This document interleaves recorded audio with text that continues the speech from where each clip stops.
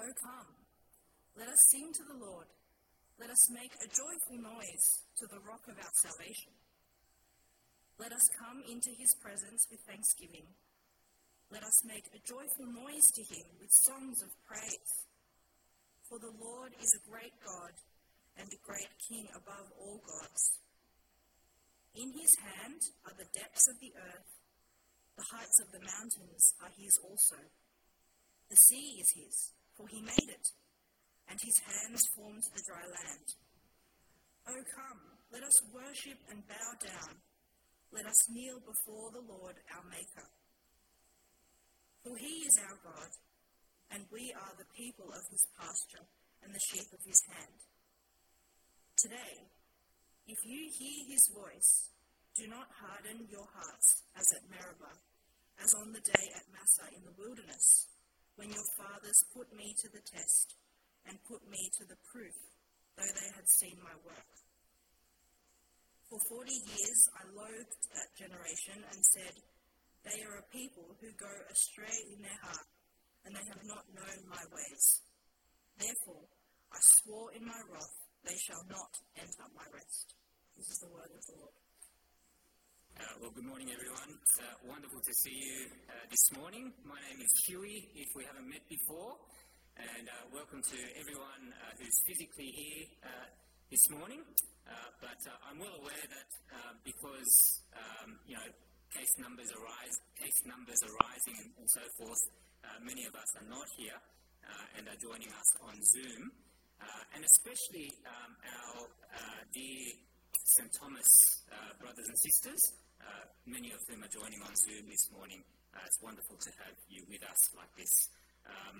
It's unfortunate that it's COVID that has kind of thrust us together, but I was kind of thinking it's kind of nice that we're meeting as two congregations who are joining as one this morning.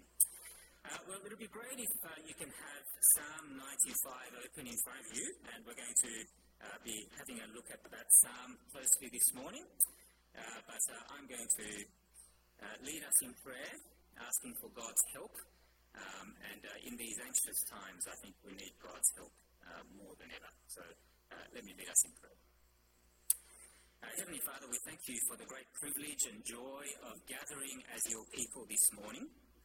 And we pray that during these anxious times, that you would give us your peace, the peace that comes from knowing you.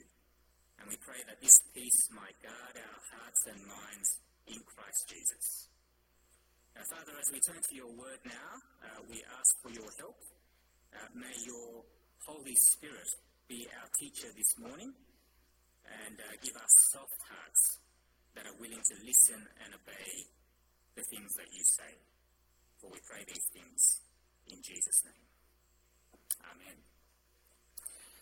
Well, friends, what is something important that you need to be reminded of daily? What is something important that you need to be reminded of daily? We all have important daily reminders in our lives, don't we? Perhaps it's the alarm clock that goes off every morning at 6 a.m., reminding us that we need to get to work on time. Perhaps it's the daily notifications we get on our computers, reminding us of important events like birthdays and anniversaries and special occasions. Perhaps it's this pill box. Hands up if you know what this is. If you know what that is, you're probably old, and if you don't know what that is, you're probably not old. But it's a daily reminder to take your pills. I once knew a dear old lady who had her doctor call her every single day to remind her to take her medication. She was very forgetful, and so she needed a daily reminder to take her medication, which was actually important in preserving her life. If she didn't take the medication, she could end up in serious trouble. What is something important that you need to be daily reminded of? Well, this morning we're going to be looking at Psalm 95, and I want to suggest that this particular psalm in the Old Testament is an important daily reminder of how to read the Bible. an important daily reminder of how to read the Bible. In fact, this psalm is the psalm that Thomas Cranmer inserted into the Anglican prayer book to be read every day to the congregation. There was a time when Anglicans used to go to church every single day. And so this psalm is the psalm that was read out to them before the other Bible readings were read. This really is the Anglican psalm. It's the everyday psalm that Anglicans were to take to heart every day of their lives just before they heard God's voice in the Bible readings, to remind them of the importance of reading the Bible the right way. For we ought to be reading the Bible every day, shouldn't we? But even more important than reading the Bible every day is how we read the Bible. There is a right way and there is a wrong way to read the Bible. The right way will lead to life. The wrong way will lead to death. And as we will see, the right way to read the Bible has nothing to do with your intellectual ability or knowing the right techniques or keeping up with the latest theological fads, but it has everything to do with your heart and my heart. Well, friends, if we have a look at the psalm itself, you can see there that it begins with an invitation to joyfully praise God. In verse 1 it says, "Let us sing and let us make a joyful noise." In verse 2 it says, "Let us give thanks and let us sing songs of praise." Notice that this is something that we do in community. It's let us rather than let I. It's a call for the whole people of God to join in the praise of God. I might be preaching to the converted here, but it's only the secular individualism of our day which has infected some Christians to think that they can be saved by God without participating in the people of God. Now, people ask questions like, do I need to go to church in order to be saved? But that's actually a nonsense question in the Scriptures. For to be saved means that you and I are part of the people of God, you see. And we are called to participate in the people of God. Let us give thanks and let us give praise.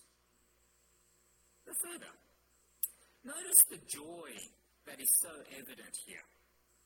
For Christianity is a religion of joy and singing and music.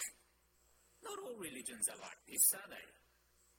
The Taliban, for example, in Afghanistan, is banning music even as I speak. Other religions are religions of quiet contemplation. Now, there may be a place for that kind of expression of Christianity, but Christianity is in the end a religion of singing and of music and of joy and thanksgiving to our God. Why should God's people joyfully praise God in this way? Well, you can see the reason there in verse 3, can't you? Have a look at Psalm 95, verse 3. It's because God is a great God and a great King above all the gods. In the ancient world, people had many small g gods that they believed had a certain authority over different parts of life. And so if you wanted your crops to do well in a certain year, then you would go to the God of prosperity and worship him. Or if you wanted a child this year, you would go to the God of fertility and worship him. Or if you wanted to gain knowledge and wisdom in your life, you would go to the God of wisdom and knowledge and worship him. It's no different in our modern world, is it? We do this with our functional gods. If we want prosperity, we go and worship the God of money. If we want good health, we go and worship the God of medicine. If we want knowledge and wisdom, then we go and worship the God called Wikipedia. What a tiring life, to go from this God to that God, putting our hope in this God and putting our hope in that God, to ultimately bring us prosperity and security and meaning in life. But what God says in this psalm is that He is the God of gods and the King of kings. It's not these little g gods that have ultimate authority over various aspects of our lives. Rather, God has authority over everything and everyone because He created all things, you see. In verse 4, the depths of the earth are in His hand, and the heights of the mountains are His also. In verse 5, the sea belongs to Him, as well as the dry land, because He created it all.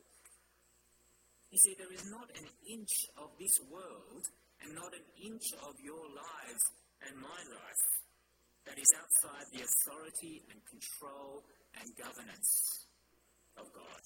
What a great comfort, especially in these anxious times. But it's not simply knowing God as the Creator that leads to joyful praise. After all, knowing God as the powerful Creator of the world can just as well be a fearful thing, don't you think? But notice it's knowing that God is good to us and has saved us and is on our side. This is the thing that leads to praise. For that is why the psalmist mentions mountains and the sea and dry ground here. What would the Israelite have thought of when they heard mention of mountains and sea and dry ground, do you think? Well, they would have been reminded of the Exodus, don't you think? Where they were saved from slavery in Egypt as God parted the sea, used His power and authority to split the sea in half and to make dry ground appear, and to lead Israel to the mountain, to Mount Sinai, where they became His people. You see, that's why God in verse 1 is described as the rock of our salvation. The rock is a standard image in the Bible that represents security and safety and stability in life. I don't know whether you've been to a part of the world where there is the possibility of earthquakes and tsunamis, but I'm told that in these parts of the world there are frequently warning signs, such as the one appearing on your screen, to warn people that if there is an earthquake, well, you need to climb that rocky mountain and get to the top, for that is the only place of safety and security and stability when the tsunami hits. That's the kind of picture that the psalmist is painting here. You see, this is the reason why Israel was to praise God with song and musical instruments and thanksgiving. It's because God had saved them from slavery in Egypt and had led them into His very presence to be His people. And if that is the case with Israel, then how much more reason is there for us, for you and me, who have been saved from sin and Satan and death by the blood of our Lord Jesus Christ? How much more reason is there for us to praise and thankfully and joyfully worship Him? Friends, how do you read the Bible? Especially when you are in the congregation of God's people. Is the Bible reading and sermon and times where we share the Word a dry and arid and boring experience for you? Is it a time to take a toilet break or to go outside and do other things that seem more important? Now, knowing God truly and knowing God in His Word and being in His presence because we are saved by Him is actually a joyful experience, isn't it? It's cause for great joy and singing and thanksgiving to the one who is God of gods and King of kings. Well, friends, in the next part of the psalm, there is another invitation which is slightly different to the first invitation. The first invitation was an invitation to come and join in something. But the second invitation is an invitation to come in perhaps to the temple and to worship God in humble reverence. You can see this in the posture that is called for in the next part of this psalm. In verse 6, there is a call to bow down before God. In the same verse, there is a call to kneel before God. They are both postures of going low in humility and reverence and fear of God, isn't it? Now, it's a bit hard to understand how you can hold together a joyful praise of God and a humble reverence and fear of God on the other hand, isn't it? But it's not something that is uncommon in our experience of relationships. A few years ago, my little daughter, Naomi, was delighted when my wife and I allowed her to watch the first episode of Harry Potter with us. She literally danced up and down in excitement, giving praise to her parents as we told her that she could watch the movie. But when we were watching the movie and we got to the really dark and scary bits of the movie, if you've seen it, you'll know what I'm talking about. Is that even in the first episode? I'm not even sure. It is? Okay. When we got to the dark and scary parts of the movie, she snuggled up in my arms, you see, revering these powerful muscles of her dad, which is able to protect her from these things. You see, that's what worship of God ought to be like. Joyful praise, humble reverence and fear. But why are God's people to worship in humble reverence? Well, again, you can see there that the reason has something to do with God being the creator. But it's not about God's creation of everything in general. Rather, it's about God's creation of Israel as his people. That's why in verse 6, God is described as our maker, not the maker. Did you notice that? This is the one who has made us as a people. Again, you see the same idea in verse 7, which is the covenant that God entered into with his people in the Old Testament at Mount Sinai. It's the covenant where God said, I will be your God and you will be my people. I will be your shepherd and you will be my sheep who listen to me as I take you to the promised land. That's why Israel was to worship God in humble reverence, you see. It's because this God of gods and King of kings who owns and rules the world had saved them and made them his people and promised to take them into the promised land where they would find rest from their enemies. But here's the thing, friends. Notice that simply praising God enthusiastically or adopting a physical posture such as kneeling before God is not enough.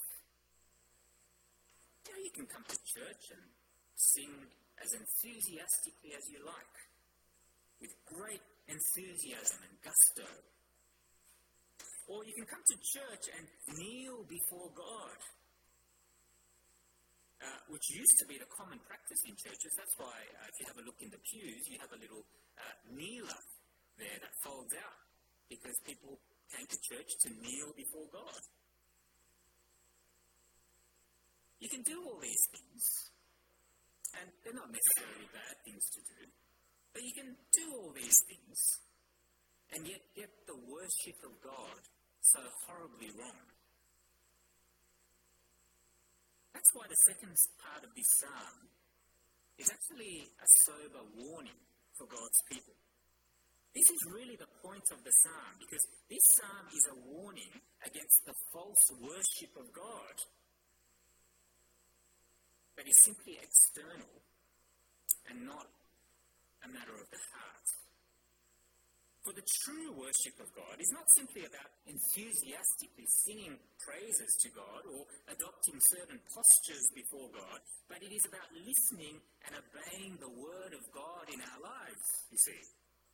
For it is our obedience to God's word that really tells us what we think of God himself.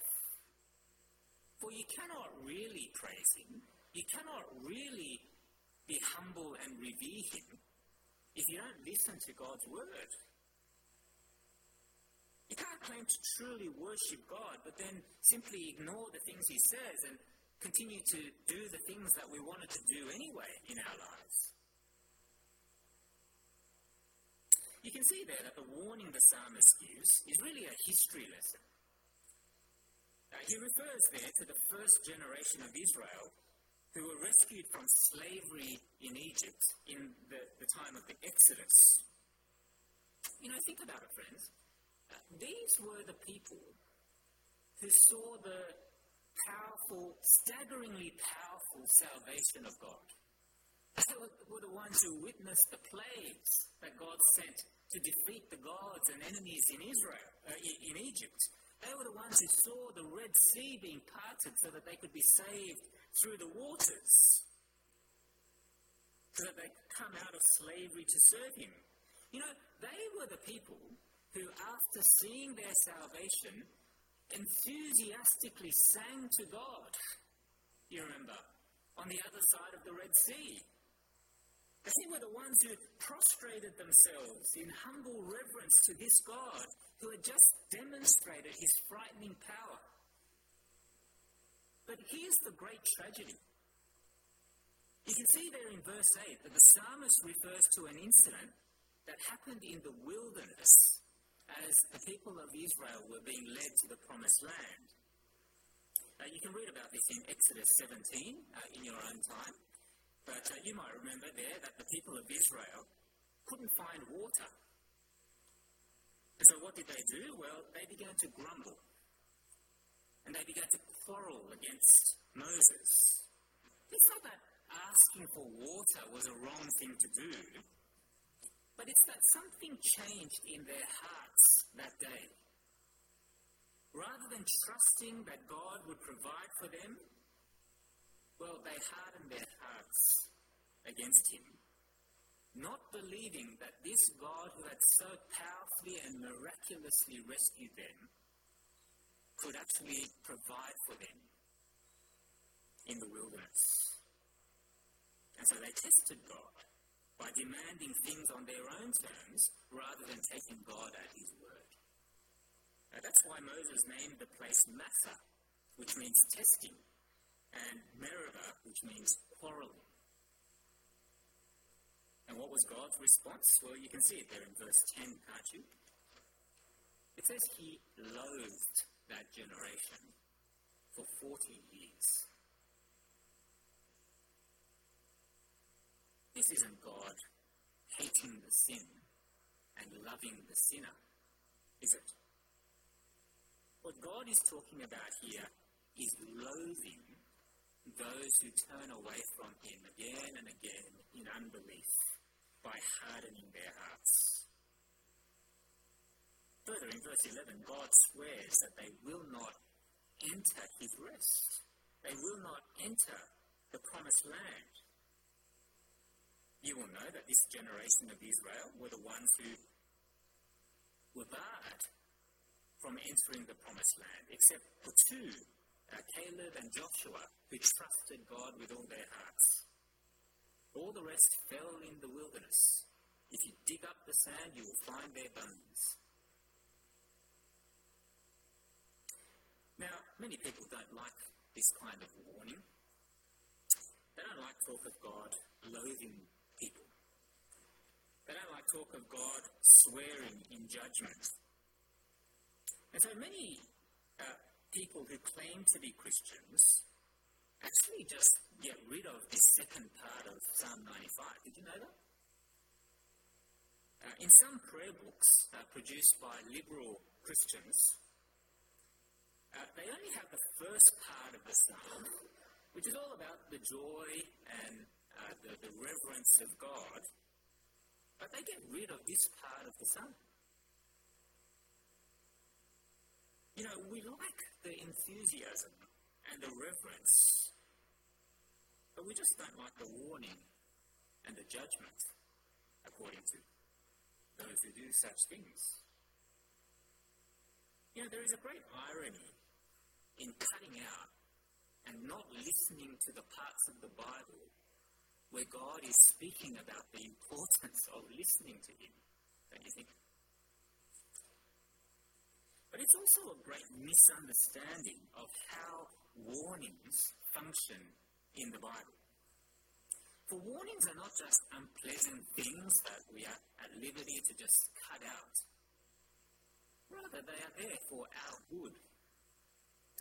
It's a bit like the warning signs you get before coming to a speed camera. Has anyone got a speeding ticket before? Okay. Very honest. Thank you. Did you know that in every other state in Australia, you don't actually get any warning signs before the speed camera? Did you notice that? If you happen to be speeding and they catch you, then it's too late. You'll be hit with a whopping big fine, or you will lose your license. But New South Wales is much more loving, you see. For you will know that before the speed camera, there is warning after warning after warning about the speed camera that is ahead of you. Why? Well, it's because they don't actually want to fine you, isn't it? They want you to slow down and avoid the disaster of getting a fine or, worse still, losing your life through speeding. That's what warnings in the Bible are there for. It's a loving reminder to take the appropriate course of action because the God of the Bible wants you to avoid that disaster, you see. Now, what does all this mean for us? Well, here's the thing. The people of Israel who came out of Egypt heard God's warning not to harden their hearts against God and His word. But what did they do? Well, they hardened their hearts and acted in unbelief and therefore missed out on the promised land. But in the New Testament letter to the Hebrews, we are actually told that this psalm, Psalm 95, was written by King David. In other words, it would have been written by David during a time when the people of Israel were already in the promised land. And so what does it mean for David to warn the people of his generation not to harden their hearts lest they miss out on the promised land that God had in store? Well, it must mean that David was thinking not of the physical promised land of Israel, but another promised land, a spiritual promised land, and the eternal rest of God, that the physical land of Israel was simply a pale shadow of. And it's because of this promised land, this eternal rest of God, this heaven, this kingdom of God, if you like, is still available to us, that in the New Testament, the writer of Hebrews says that God is saying the same thing that He said in Psalm 95 and issuing the same warning that Moses and David did in the Old Testament. For in the past, God spoke through Moses. In the past, God spoke through David. In the past, God spoke through the prophets. But the writer of Hebrews says that in these last days that we are living in, God speaks to us through His Son. And what God says through His Son is exactly the same message as He spoke to previous generations. That is, today, if you hear His voice, do not harden your hearts. Do not miss out on the promised land and eternal rest of God. The word today there is actually a very important word.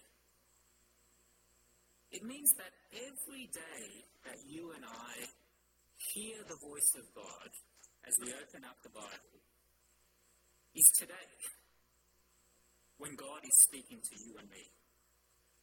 For you see, God's word in the Bible is a contemporary word to us. It's not a dead word from the past. That's what some people say, isn't it? You know, the things written in the Bible, they were written thousands of years ago, and it was relevant for back then, but it has no relevance for you now, so we can just ignore it. No. That is to misunderstand the very nature of the Word of God. For God's Word is a contemporary word for now, for today. It is a living and active word because our God is living and active. And so today, if you hear his word, that is the time not to harden your hearts against God, but to trust what God says and to do what God says and not walk headlong into disaster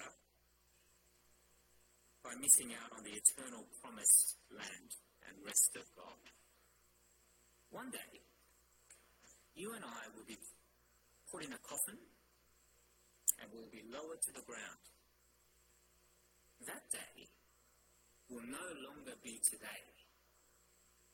For your opportunity to respond rightly to the Lord Jesus Christ, who is the God of gods and the King of kings and the Lord of lords, will be gone. And if you and I have hardened our hearts towards him, then we will have nothing to look forward to but the eternal wrath and anger of the God in his frightening power. And so today, the 9th of January 2022, is the time to respond to God's word. Tomorrow, when you read God's word, is the right time to respond to God's word. If God is gracious, and you will get it tomorrow. Whenever you and I hear God's word, is the time to respond with faith and repentance and obedience to him. It is not the time to rest on yesterday's obedience.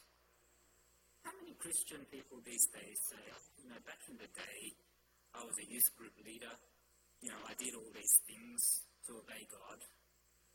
Simply resting on yesterday's obedience rather than the here and now. It is not the time to procrastinate and think that, we can respond to God later in life when things are a little bit less complicated. No, today is the day, says God. If you hear my voice, do not harden your heart, for look at what happened to Israel. This isn't salvation by obedience. We are saved by Christ's blood alone, friends. It is Jesus who gives us soft hearts that can obey him.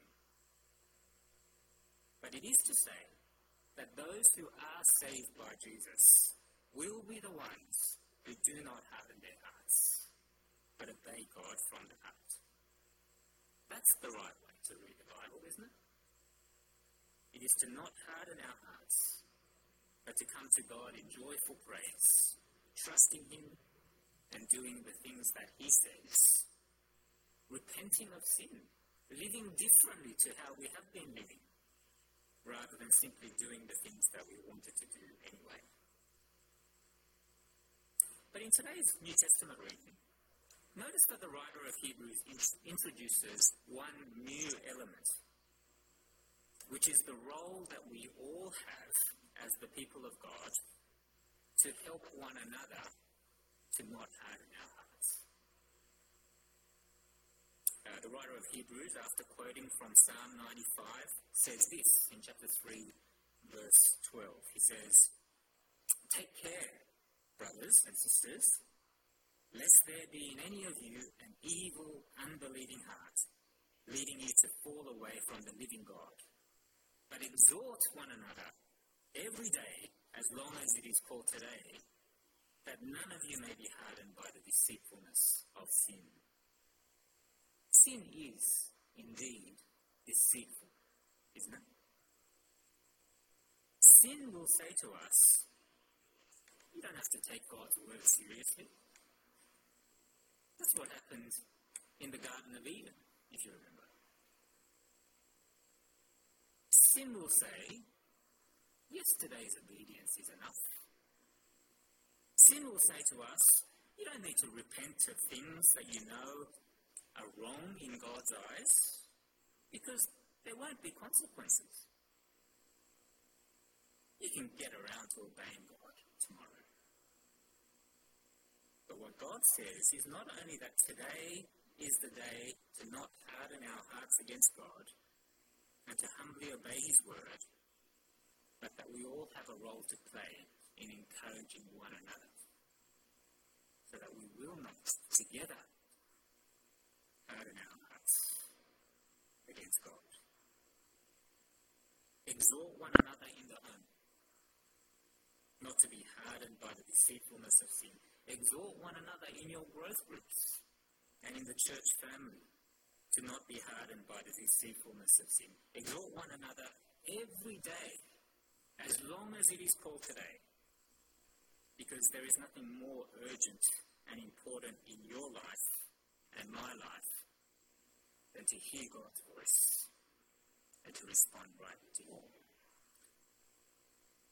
There are so many things that are urgent at the moment, isn't there, as we struggle in this time of COVID. So urgent to buy a rapid antigen test kit, so urgent to do this and that. They're all good things that need to be done, but do not be deceived. The most important and urgent thing that we need to be doing is to be listening to God's voice and to be obeying Him joyfully, trusting that He will take us to the promised land. Let's pray.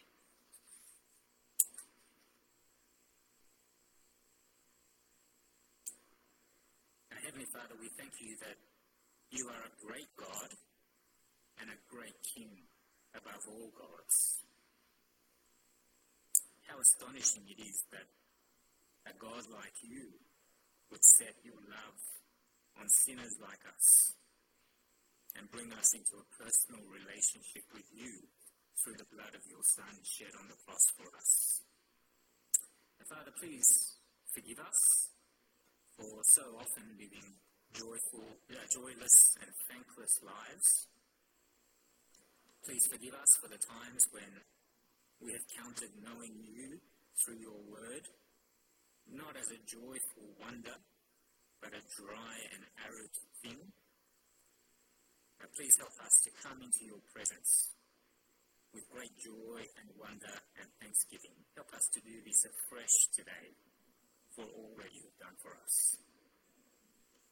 Father, we pray that our worship of You might not simply be external, but that You would change our hearts so that we might be people who delight in listening to Your voice and obeying Your word daily.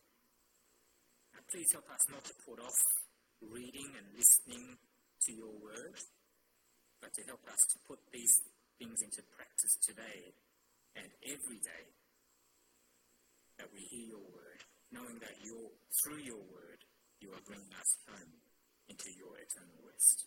For we pray these things in Jesus' mighty name.